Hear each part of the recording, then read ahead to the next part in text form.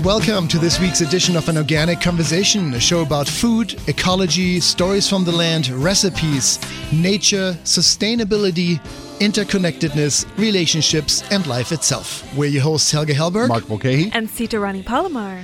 It's the holidays, and especially in this time of year, many of us are considering adopting a pet. I'm all for it, as I myself walked into a pet shelter some 10 years ago and came home that evening with Timber, a Belgian Shepherd Black Lab Wolf mix, which has been a life-changing experience for both of us. What to consider when adopting a pet, and most important questions, some tips for what can and most likely will be a wonderful journey for all parts and paws involved. That's our topic on this week's episode, Pet Adoption from Homelessness to Happiness. I'm excited to talk about the process of adopting a pet because I have a couple friends who recently got engaged, and the way he proposed to her was by tying the engagement ring onto a collar of a new puppy. And they've been living together for a long time, and they both really wanted a puppy, and this was just a total success. She said yes. She wanted the puppy. She wanted the puppy. He's still waiting on his answer, but she said yes to the puppy. No, it worked out beautifully, as much as, exactly as you would want it to. But I also know that giving a pet as a gift is sometimes a little bit tricky. People caution against it because the recipient might not always be prepared to take care of the animal. So I want to explore that with our guest today. That is a really important thing to consider at this time of year when you talk about pet adoption. That's what happened when I gifted Mark that turtle, right, Mark? Mm-hmm. No. She's still in your backyard. But I moved. No, I'm just kidding. She's just kidding. This is 100% a joke. Just kidding. Just kidding. No, yes, he's still in my backyard. I remember when my daughters were growing up, we used to foster kittens, and we brought them into our house to socialize them because they would come from the adoption place, Pets Lifeline, and they would just be these little balls of energy that would be bouncing around our bathroom for several weeks before we returned them to be adopted. Your daughters and the kittens. Yeah, both, yes. Yes. And I remember when I was being part of that, it's like, I thought they were cute, but they didn't really move me in that big of a way. And then we got another batch, and then the girls said, "Can we keep these?" Right? And then it was, "We want these too." And I really think that there's something about being around the animals that allows you to understand how that relationship starts and why that animal's the one. Yeah, I actually think, and I'm really convinced of that, that the animal picks us. When I walked into that shelter, ending up with Timber, that he was waiting for me. It was completely clear that I didn't need to look. He was already waiting for me. He had a clipboard. He already had your information filled out. Your photo. Yeah. So it's actually a show on human adoption by pets. Pets, listen up. Yes, wonderful. Thank you, Mark. You are listening to An Organic Conversation. I'm Helge Hellberg. I'm Mark Mulcahy. And I'm Sita Rani Palomar. Today we are bringing you yet another slice of joy after a great show on pie making, followed by the gift of yourself in our volunteering show. This week's Slice of Joy is about pet adoption from homelessness to happiness. Today and only here on An Organic Conversation. That and more when we come back. Stay tuned. Produce is ever-changing, seasons coming and going. At Earl's Organic, we have been sourcing solely organic produce for over 20 years. Since 1988, Earl's Organic Produce has been establishing strong relationships with growers and developing a deep understanding of the seasons, so you can offer the most delicious organic produce to your customers, staff, and clients year-round. For organic produce, visit Earl's Organic Produce at earlsorganic.com. That's earlsorganic.com. Spicely Organic's emphasis has long been on the natural health benefits of organic spices, and now Spicely is excited to share more health benefits with the introduction of their hand-blended organic teas. Choose from black, green, white, mate, oolong, pu'er, and herbals blended with their signature spices like vanilla rooibos, sweet turmeric, and honey lavender. Spicely Organics, teas, spices, and dried herbs at your natural food store and online at spicely.com. Are you interested in making healthy food your profession? Bowman College is a leader in the field of holistic nutrition and culinary arts. Their professional training programs prepare individuals for successful careers as nutrition consultants and natural chefs. Study at one of 4 locations in California and Colorado, or learn from home in a self-paced mentor distance learning program. Find out more about their classes on holistic nutrition and culinary arts at bowmancollege.org. That's BAUMAN college.org. The Farmer Veteran Coalition is a nonprofit organization dedicated to provide veterans with resources, education, and technical assistance to prepare them to become successful farmers. After serving their country, many veterans are interested in working with the land but do not have a background in farming or ranching. Help the Farmer Veteran Coalition to assist veterans in starting a new career in sustainable agriculture. For more information, please visit farmvetco.org. That's farmvetco.org. And we are back here to an organic conversation. I'm Helge Hellberg. I'm Mark Mulcahy. And I'm Sita Rani Palomar. Our topic today is pet adoption, from homelessness to happiness. 10 years ago, I walked into the Marin Humane Society in Novato, California, on the spur of the moment, and met Timber, a Belgian Shepherd Black Lab Wolf mix who had just arrived from a kill shelter somewhere else in the country. At 9 or 10 months of age, life was written all over his mangled body. I took him outside in the fenced yard and threw a tennis ball, only to find him prancing deer-like in utter happiness after the ball, closing his last jump with a kind of stump push forward towards the ball. He has not left my side since then, and he has changed my life in more ways than I can explain. Animal companions, whatever they may be, four-legged, two-legged, huffed, with beaks or with fins, are for many of us one of the most important relationships we have, true family, really. And this is the time of holidays when loneliness or an exceptionally open heart, or both, get us to think about our animal friends. The topic today is pet adoption, from homelessness to happiness. And with us on the show today is Temma Martin, the public relations specialist at the Best Friends Animal Society, calling in from Kabab, Utah. Temma, welcome to the show. Thanks so much for having me. Yes, wonderful.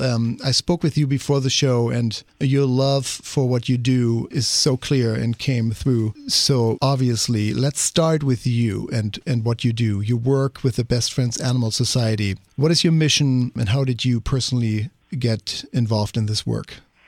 Well, personally, I started in 1993 I actually live in Salt Lake City, Utah. Kanab is in southern Utah, and that's where our sanctuary is. I started in Salt Lake City almost 20 years ago as the education director for our Humane Society here, and have been doing this ever since in one form or another. And as a kid, I wanted to be a veterinarian, and then discovered that I wasn't all that good at math. So I took a different path, and I've been so fortunate to be able to combine my love for animals with, my career in helping to save them in this way. So I work from Salt Lake City. Like I mentioned, our sanctuary is down in southern Utah. It's a beautiful, it looks like a national park. It's got all the features of gorgeous southern Utah.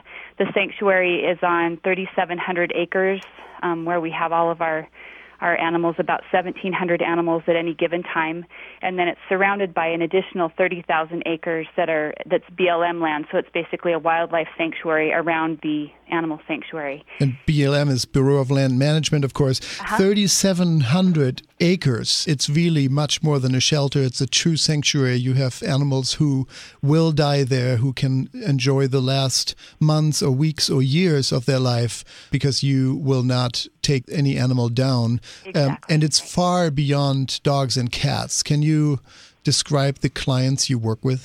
Sure. We are the nation's largest no-kill animal sanctuary, and so the animals, for the most part, other than a couple of the dogs that we got from the Michael Vick case that are court-ordered to stay there for the rest of their lives, the animals are all available for adoption, no matter their age or health. If somebody wants to take in a special needs animal, we're always happy to send those home. Many other animals come in and they are ready to be adopted pretty quickly, and there's quite a turnover. But we take in, the majority of them are dogs and cats, of course, because those are the ones that there are the most of nationally without homes. But we also have rabbits and sheep and goats and horses and pigs and birds, and we help a whole variety of animals that need to be cared for and come to our sanctuary. And Temma, a couple things you brought up is one, that the most of the animals are dogs and cats, even though there's quite a few other different species that you bring in. What kind of numbers are we talking about throughout the United States? And can you go into a little bit more depth on no-kill? Absolutely. Best Friends Animal Society's mission is to bring about a day when there are no more homeless pets. So what we're trying to do through our programs that are actually present throughout the country, we work with shelters and rescue groups all over the nation to try to help achieve this. And what we're trying to do is decrease the number of animals going into shelters through discounted or free spay-neuter programs to reduce the number of animals in the community that might end up in the shelter, and then through all different types of adoption promotions and helping people to better be prepared for a pet so they can keep it for life. We're trying to keep animals from going into the shelters, and then through adoption trying to get the largest number of animals out of the shelters alive. And it's really education, right, on all ends. I don't know what the percentages of animals that actually are being adopted and then still being brought back. But before that decision is being made, and we will talk about that a little bit later on the show, what people need to consider before they adopt an animal, and of course the difference between adopting and buying from a breeder. Right. Yeah. To better answer Mark's question, nobody knows exactly how many animals are homeless because there's not any organization that tracks all those numbers, but an estimate might be that there are about 8 million homeless animals that are in shelters and about 4 to 5 million a year that are not adopted, that are euthanized. So, and people in the no-kill movement have estimated that if there are, say, 5 million animals that are not being adopted at this time and are being euthanized, that if only 1 in 4 people who gets a new pet each year chose to adopt versus buy, that we could solve the problem. So it is definitely doable that, you know, all these organizations working together to bring about a no-kill nation, that we may be able to see that if we can get, you know, just a fraction of the people to make a different choice when they acquire a new pet. And so what sort of difference have you made? I mean, what were numbers before you started this, you know, this quest to create a no-kill environment, you know, let's say 10 years ago or 20 years ago, and what are they now? Well, Best Friends started in the 80s, and so just as a benchmark there, it was estimated that about 17 million animals were killed every year in shelters then. So it's gotten quite a bit better. The whole, you know, everybody's perception of pets has changed somewhat. People are a lot more open to spaying and neutering. People are more open to adopting. And so it's, you know, if it's come down from 17 million to 4 or 5 million since the 80s, we're definitely on track to really get there. That is a huge number, though. From 17 million to 4.5 or 4 to 5. Yeah. It's still a big number, but of course. It's you know, so on the right path. You know, we're so pleased that progress has been made, and it feels like with people's attitudes about making, you know, being more socially conscious, and, you know, as more people understand really the difference, the huge world of difference between choosing to adopt or acquiring a pet from another source, you know, I think we can get there. We all are in this movement because we believe we can accomplish this. Yes, we do. You're listening to An Organic Conversation. I'm Helge Helberg. I'm Mark Mulcahy. And I'm Sita Rani Palomar. And our topic today is pet adoption, from homelessness to happiness. And we have Tamma Martin with us. She's the public relations specialist for Best Friends Animal Society, the largest animal sanctuary in the country, who's joining us today from Kabab, Utah. Thank you for that overview, Tamma. We do want to get into shedding light on buying versus adopting. Yeah, I know that I think in 2007 when the U.S. Census came out, they said that 60% of all American homes have pets now. But as you said, only 1 in 4 are adopted. Most pets are being purchased. This is a huge, huge business. Can you shed some light on just how big it is, and also what are the pros and cons of pet buying in the U.S.? Sure. So some statistics that I found indicate that there are about 78 million dogs and 86 million cats that are owned in the United States. And the majority of pets are actually obtained from acquaintances or family members. So it's I had an accidental litter. Can you, the neighbor or the coworker, can you, take one of these? So that's where most people get their pets. 26% of dogs are purchased from breeders.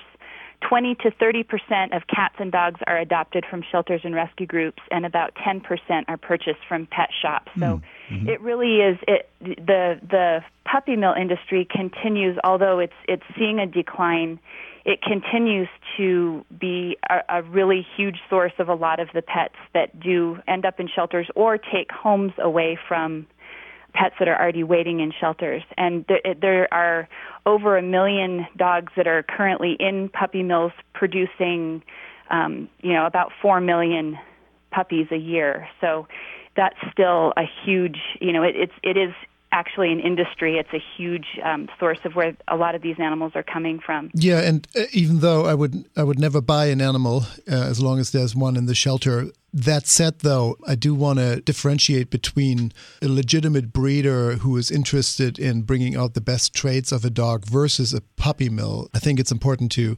when we talk about buying an animal, I think as long as there's one animal in the shelter, we should make sure that animal finds a home. And yet the puppy mills sometimes are borderline criminalistic institutions that sell animals with no rights. Can you shed light on that, the rights situation? Absolutely. Basically, when you think, these puppies are coming out of the puppy mills and are being shipped to pet stores all over the country. Most of the puppy mills are in the Midwest.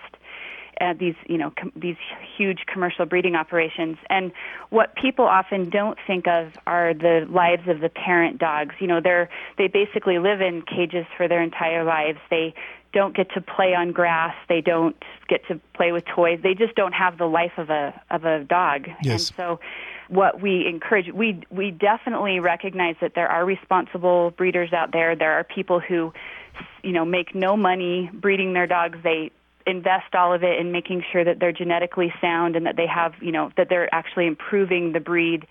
And those are not the people you're going to run across when you go to buy a puppy and look at the online classifieds. Those people are breeding champion dogs and are very, very careful to, breed their dogs very infrequently. And they often have years of people of a waiting list waiting for those puppies. So that is definitely a different category. But what most people, if you just Google, Yorkie puppy, Salt Lake City, what's going to come up are, these online retailers that are actually just an extension of the puppy mill and pet shop industry. So, we of course encourage people to avoid, using their dollars to support an industry that's causing that kind of cruelty and keeping pets in inhumane conditions. Yes, absolutely. Well, and I was just wondering, with all this great work you're doing, is there also any legislation being, brought forth to actually maybe do something about the conditions that animals are in right now?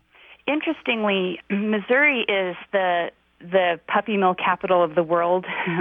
Everybody recognizes that the most puppy mills are located in Missouri, and they actually passed, the people passed legislation that required really strict standards for the puppy mills. They could only have a certain number of dogs. Some of these commercial breeding operations have more than 1,000 parent dogs, and so they limited the number of dogs they could have. They limited the number of litters per year, and that the females had to be a certain age before they could be bred, and really did a lot of things that would make a difference in the care of these animals. And in the next, it was overturned. Basically, the legislature passed something that undid all of what the people of Missouri had voted on, and so they're back to square one with that. So these are mostly USDA licensed breeders, but the USDA themselves admit that they aren't able to really oversee that many, thousands of commercial breeders, and so a lot of things slip through the cracks. And even when places get inspected, they write up what they need to change, but then it's years before they go back and see if anything has changed. So, the bottom line is, as we make good, socially responsible choices, choosing, we have the ability to kind of dry up that supply and demand cycle by not buying from pet stores and online retailers. And that way, the businesses will go the way of any industry that Sure. evolves into a different, if it's not supported. Yes. direction. What's really illuminating to me is the parallels I'm seeing behind these commercial breeding operations and factory farming. Absolutely. In fact, there was national legislation, and I'm not sure exactly what happened with this. I imagine it didn't pass, or I probably would have heard more about it. But there was something proposed last year that actually kind of lumped them together. And there are a lot of parallels, and it's a different outcome of the animals, but the way that they're housed and treated as it is a factory. They're treated as if they're just As a creating product. a product. Yes. That's Tamara Martin, Public Relations Specialist for Best Friends Animal Society, the largest animal shelter in the United States on 3,700 acres, who's joining us today from Kabab, Utah. That's bestfriends.org is the website if you want to support Tama's fantastic work.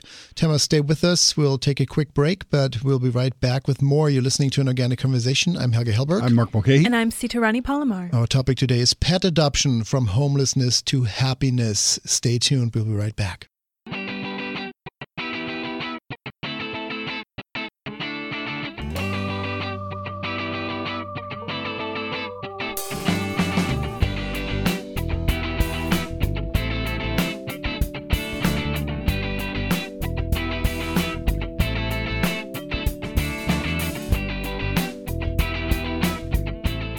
Are you a chef, have a catering business, or planning a party, or simply just love organic produce? If you're in the San Francisco Bay Area, walk right in to Earl's Organic Produce. Anyone can buy directly from us at wholesale prices. You don't have to be a natural food store to enjoy the freshest and most delicious organic produce. We are located on the San Francisco Produce Market at 2101 Gerald Avenue. We look forward to seeing you. Walk-in hours are Monday through Friday throughout the night from 10 p.m. to 10 a.m. Minimum purchase is $1 or flat, cash or checks only. For more information, visit earlsorganic.com. Fry Vineyards is America's first organic winery, family owned and operated since 1980. Dedicated to the highest levels of organic and biodynamic farming, Fry never adds synthetic sulfites or other preservatives to their wines. Fry organic and biodynamic wines include delicious Cabernet Sauvignon, Zinfandel, Syrah, Chardonnay, and Sauvignon Blanc. Fry Vineyards Mendocino County award-winning wines without added sulfites. Available at grocery stores and online at frywine.com. That's FREYWINE.com.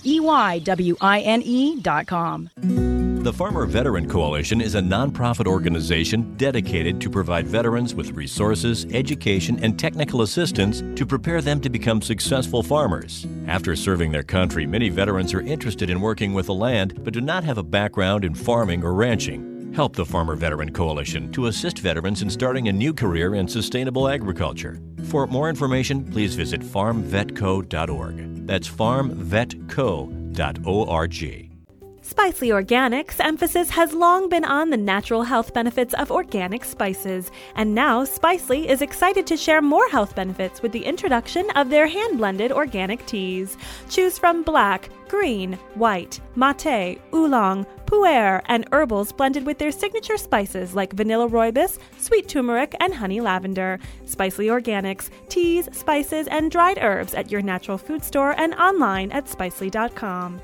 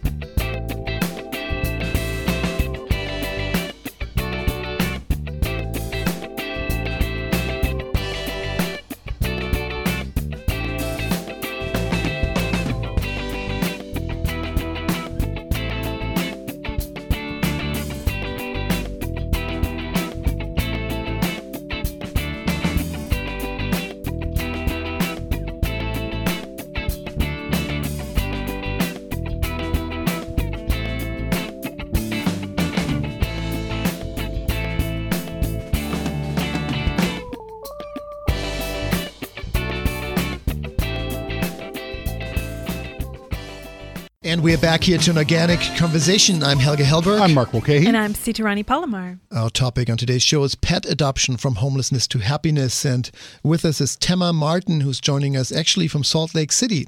She's the public relations specialist of Best Friends Animal Society. the largest animal sanctuary in the United States, with 3,700 acres providing a temporary home, often, hopefully, otherwise a real home for many, many different species. First and foremost, cats and dogs. And Tamara, before the break, we talked about puppy mills and the industry and the business of factory farming, in this case, companion animals. Can you talk about why adopt rather than buy? Absolutely. Adoption really fits perfectly into the growing trend of making socially responsible choices, especially, as the holidays are approaching. Yes. People are more conscious of avoiding environmentally harmful products or companies. They're looking to buy local or spend money in ways that will, help a cause. So adopting really fits very nicely into that concept. So we encourage people to adopt from a shelter because they're literally giving the precious gift of life to a homeless pet. And even if you adopt from a no-kill group where animals aren't facing euthanasia, as soon as you adopt, that pulls an animal out of their system and leaves a cage space or a foster home space for them to go to a traditional kill shelter and pull out another animal. So any way that you adopt, you are helping with this issue. And very few people who have adopted a pet will ever argue that adopted pets really have a way of repaying their people for giving them that second chance at life. And I've heard stories of people who have, bought an expensive dog from a breeder and spent a lot of money, in one case treating a dog for the dog for parvo after buying it from the breeder, spent thousands of dollars on it. And then this woman adopted a shelter dog, and the shelter dog was so wonderful that she actually came to me and said, "Can I give you my other dog?" I'm like, no, it doesn't work that way. You get to keep both of them. But people really, I've just heard over and over again that adopted shelter pets or rescue pets really do repay their people for having a second chance at life. Another thing to consider is that shelter staff are very trained and motivated by, they want to find a forever home for the animal. They want to find a perfect fit. So they're not in it to make money.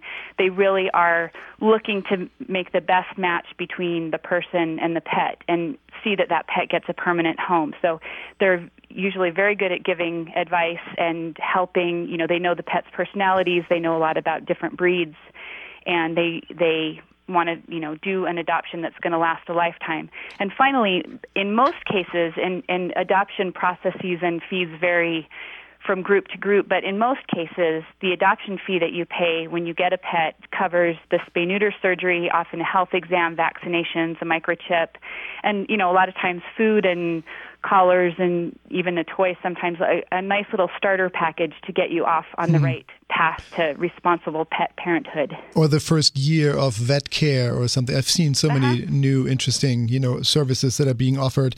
We want to hear about how to do it right. I know you, in your experience, having been in this job for many, many, many years, have seen it all. And I wonder if there's like a set of 10 questions that people need to consider and really look at and contemplate before they get into the world of companion animals and pet adoption. And we'll come back to that question. With us is Tamara Martin, Public Relations Specialist, Best Friends Animal Society, the largest animal sanctuary in the United States, on our show today as we are talking about pet adoption from homelessness to happiness. But first, here's the weekly update of what's going on in the world of produce. Mark, what's in season?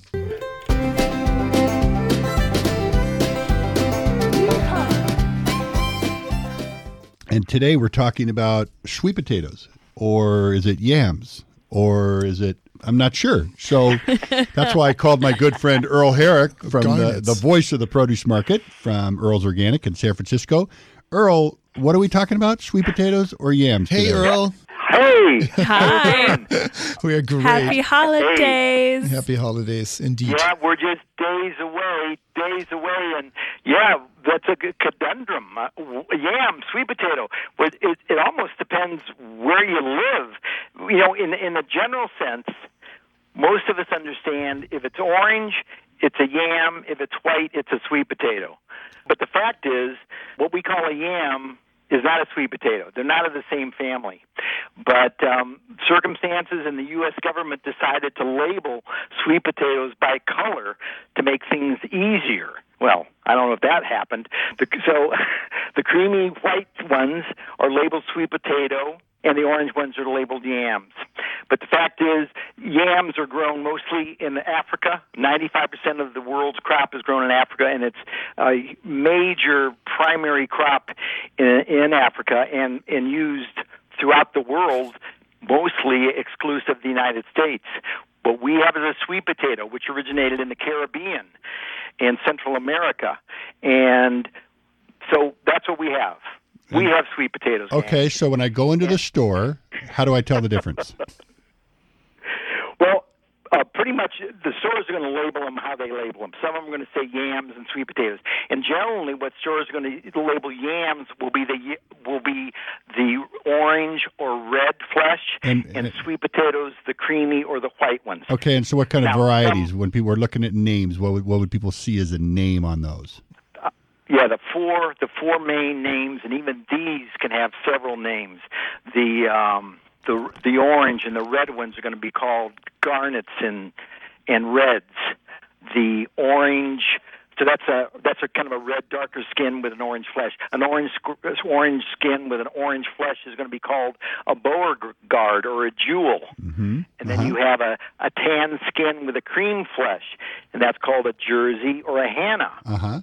And then you have a beautiful red skin with a white flesh, and that's called a Japanese. Uh-huh. Uh-huh. And so what I did a couple days ago, I taste tested all four of these, and I baked them all at 400 degrees and tasted them without any butter and made, well, Earl's Notes.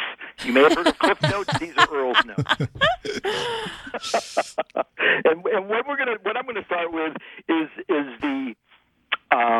the white flesh ones, and the first one is called the Japanese Sweet, and it is probably one of the prettiest. It's got a beautiful deep red, almost wine color skin, and the flesh is white. And as you eat it, it's got, from my experience, it was creamy with a little bit of perfume and flower. It was very, very floral, and it had an intense sweetness.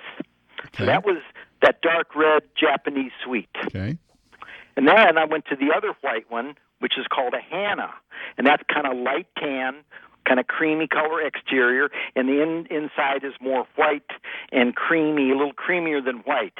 And that one is kind of potato-like.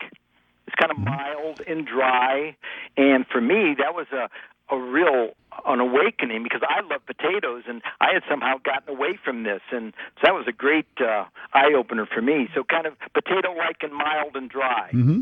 And then we get to the deeper color yam types, if you will, but they're still sweet potatoes. And I tried what I always felt was my favorite, which was a garnet, which is considered a garnet. It's got a red, kind of a deep red skin, but not as deep as that purple one. And inside, it's got a nice deep orange. Now this one it's more substantial. It's got more going on. It's smooth and moist and fluffy.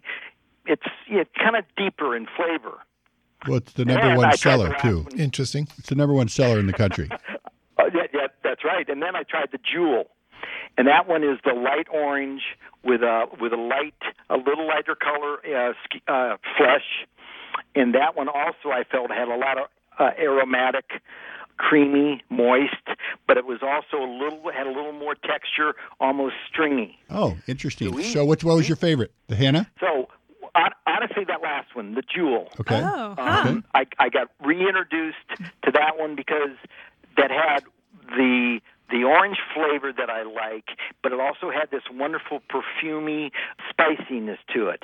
And though the little stringy thing was going on, but I know if I had some butter with there and mashed it up with my fork, it's going to be perfect. Oh, that's awesome. And are we usually talking mashing it up like a side dish, or are we talking roasted? Or Sita, what would you? Well, I do mine a little bit different, and it's interesting that you said with the Japanese you got an intense sweetness, because I've usually purchased Japanese because I found them to be milder in sweetness than the Jewel and the Garnet, and maybe that was because it was labeled incorrectly. But I find, at least in my experience, that the Hannah and the Japanese hold their texture better than the Garnet and the Jewel do. So I will cut those and maybe toss them with a spice mixture and roast them. But if I'm going to do like a cinnamon chili sweet potato puree, like the one we talked about in the baby show, then I will use a Garnet or a Jewel. Yes, Mark.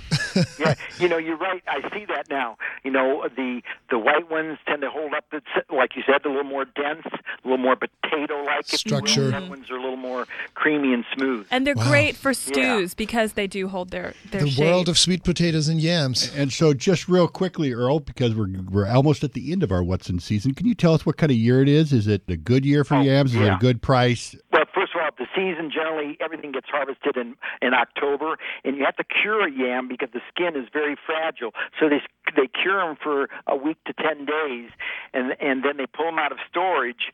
And what's so beautiful about that is that's how we can enjoy them all year because they're stored. They're available all year round because of that storage, and the pricing this year has been a great year.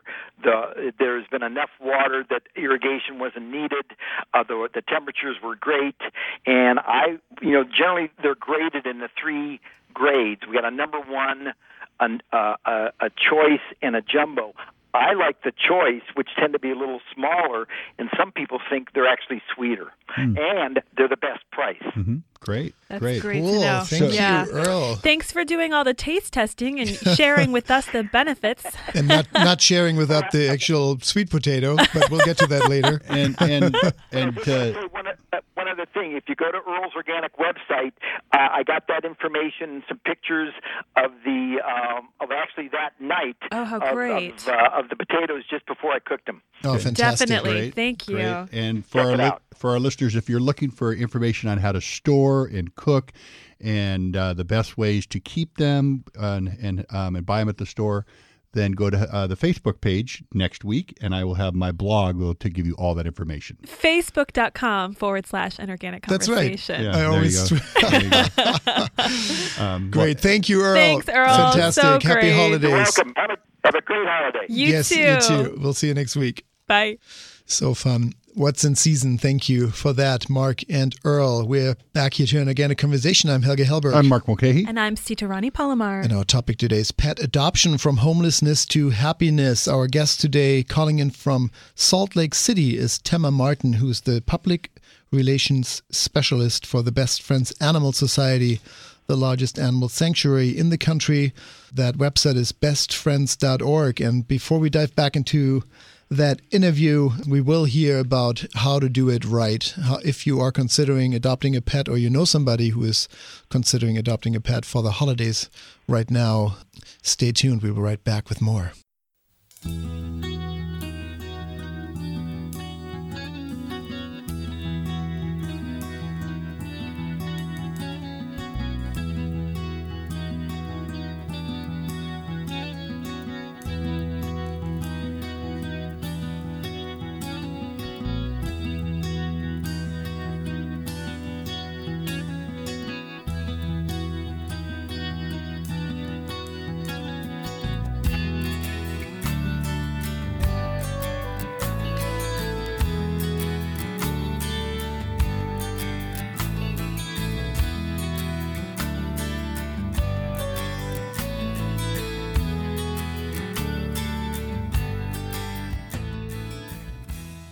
Spicely Organics offers more than 200 different organic spices and dried herbs to choose from. Classics like oregano and cumin, exotics like ají amarillo, and blends like tikka masala.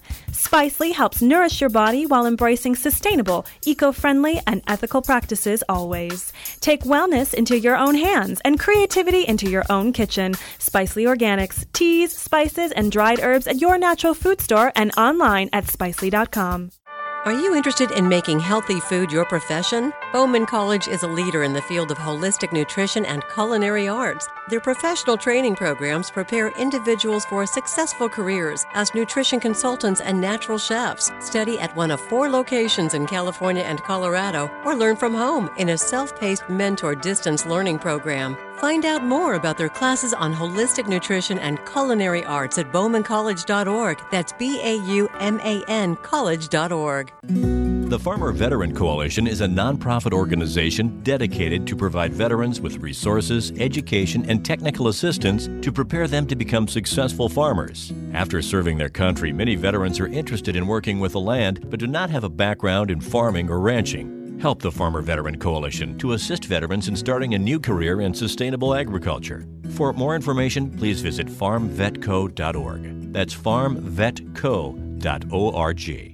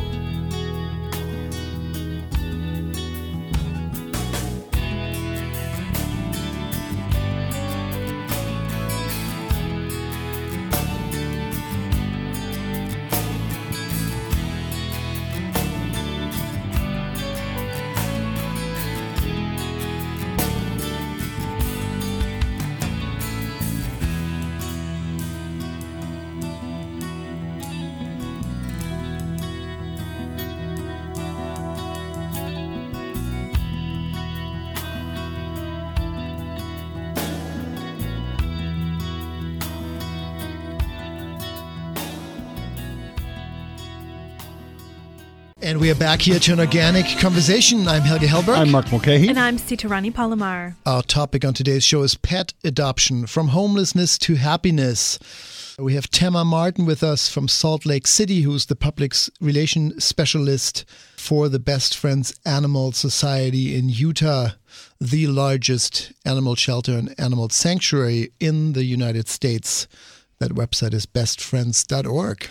Yes, Tema, we were talking actually at the very beginning of the show. I told a story about some friends who got engaged, and when he proposed, he gifted a puppy as part of the proposal, and it worked out really great. But I know that there are some caution around gifting pets, and because it is getting to be the holiday season, I was wondering if you could give us some insight on how to do that correctly, and kind of what are your do's, don'ts, and hows of bringing an adopted animal into your home.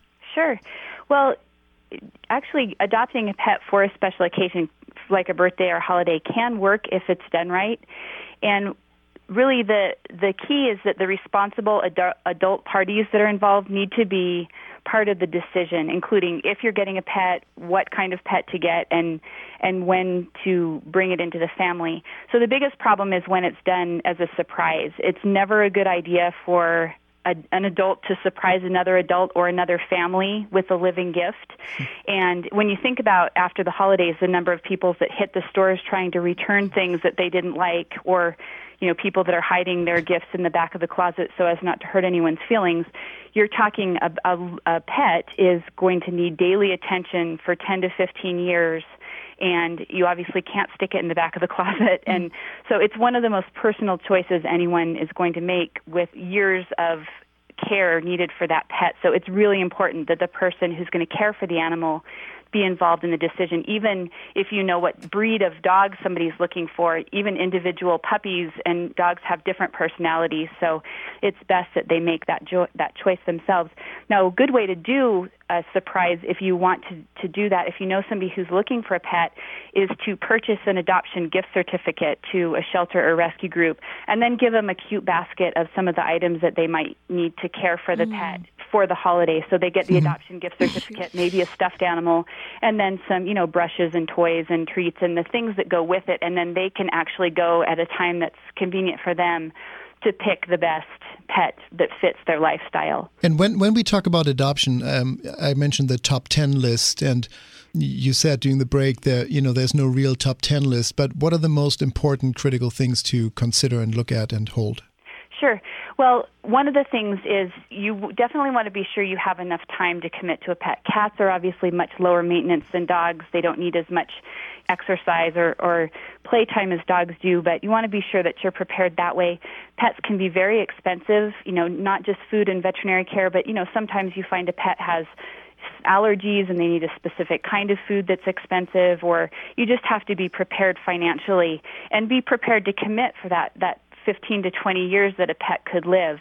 So you're making a very long-term choice, and you want to be able to ensure that you do that right. Make sure that your living arrangements are going to work. It's not necessarily true that a big dog can't live in a small space. Some dogs are lower energy than others. So you could have a lab in an apartment if you take them for daily walks and give them some outside playtime. And one very important thing that often doesn't work out for people is to realize that if you have children in the home, you do have to make your choice very carefully. There are certain types of dogs that are less patient with the clumsy handling of young children, and small breed dogs and puppies just tend not to do well with the handling that a child can provide sometimes inadvertently. You know, they try to hug a dog too hard, and puppies have sharp teeth and sharp claws, and small breed dogs can be broken easily because they're, fine boned. So that can result in either the dog or the child being hurt. So you really want to do your homework before you make a choice. Cats don't vary as much in size, and their personalities tend to be more just individual versus based on breed. But when you're choosing a breed of dog, you have to consider, or a mix of a breed, consider the size, the activity level, the hair length, the temperament, how they tend to get along with other dogs and other people. And, there's a lot of information available online to help people make a good choice, because you really want to make this choice once and have it be a positive experience for the next couple decades.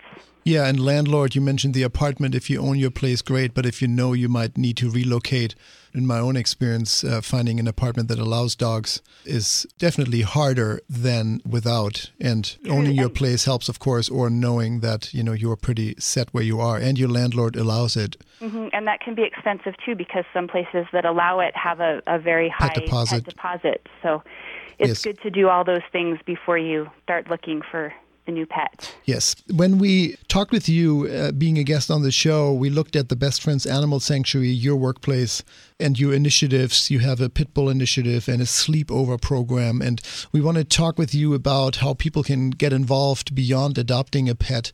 Now for the holidays, we had a great show on volunteering, and we said, do what you love.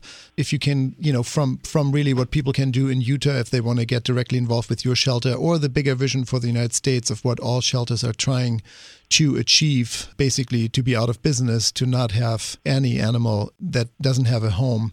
We'll real quick break for Sita, because it's time for the Holistic Bite. Here's our very own Chef Sita Rani Palomar with her Holistic Bite. Thank you, Helga. Well, today I wanted to talk about animal protection, but in an unseen way. I mean, we are a society where we make a lot of consumer choices and we purchase a lot of products.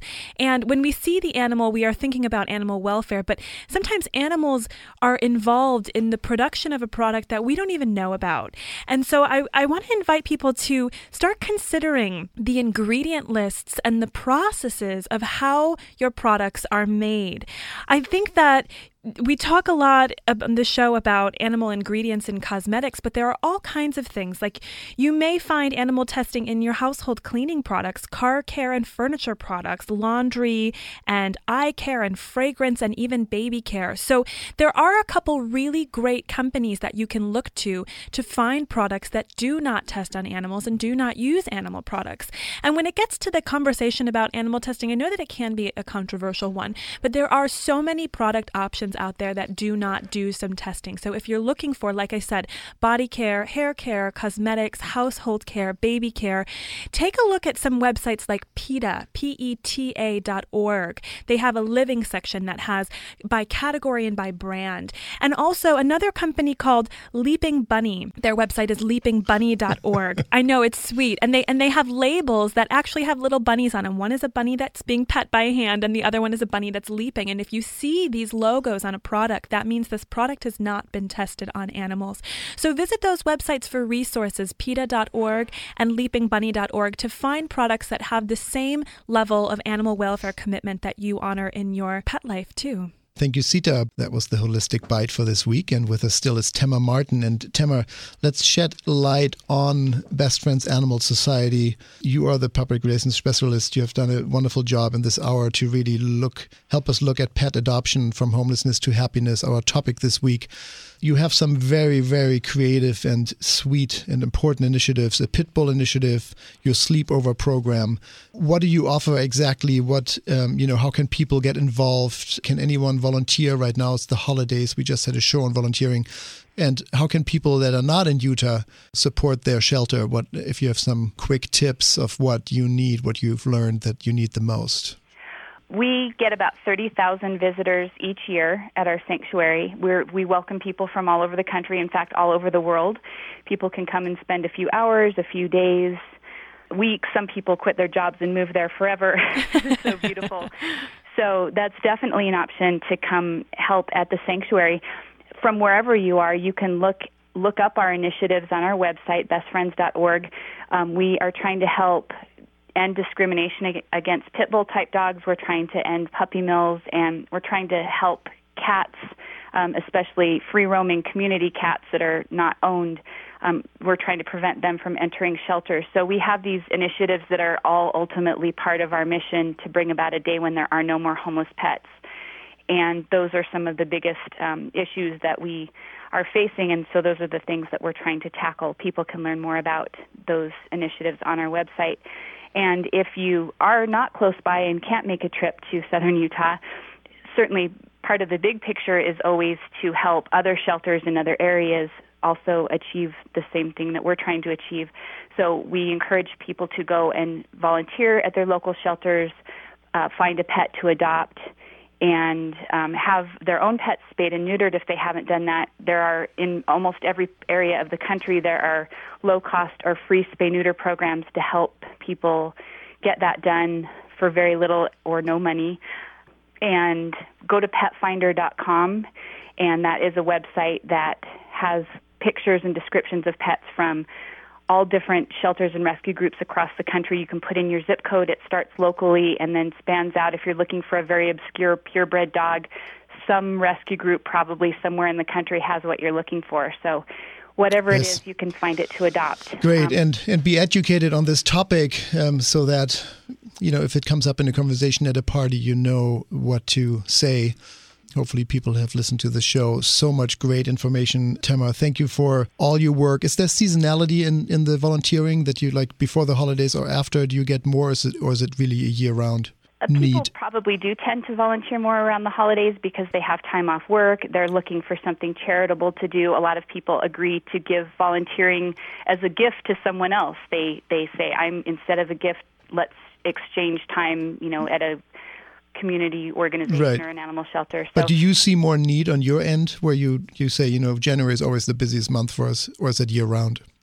It's year-round. You mentioned the sleepover program. If people do come to the sanctuary to volunteer when they go to their hotel or cabin at night, wherever they're staying, the sleepover program allows them to take a sanctuary animal and have a sleepover and give that pet a break from the sanctuary. I love that. And then they can come back with all the information about that pet that we didn't know. It likes to sleep on the bed, it's very cuddly, and that helps the pets to get adopted. Or which movie it likes to watch.